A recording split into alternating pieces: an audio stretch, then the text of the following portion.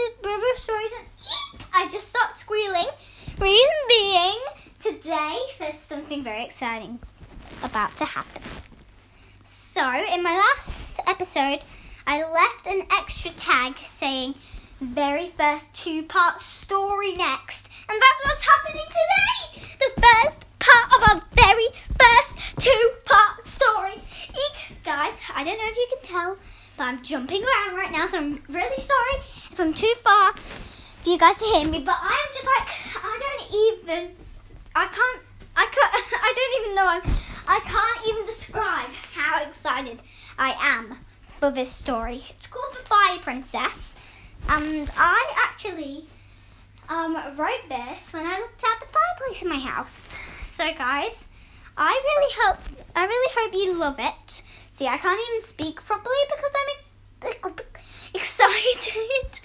Like, my heart is beating so fast, I literally can't wait. Okay, so before I squeal even more, let's get into it.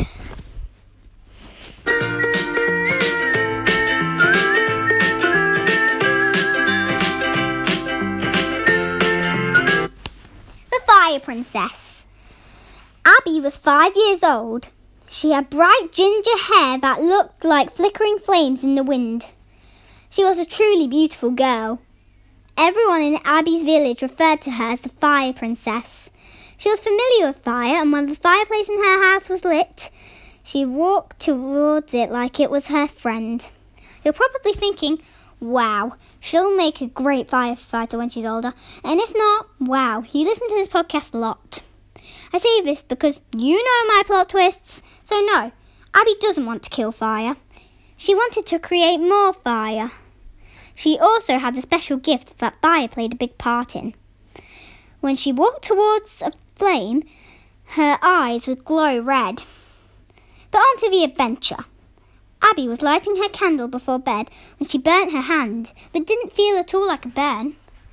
Okay, guys, isn't the beginning of this story thrilling?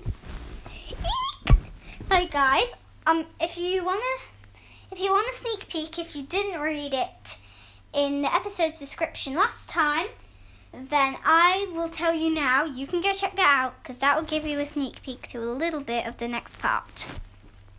Okay, guys, so I'll see you in part 2, which is coming next, and I think you guys are going to love the end to the story.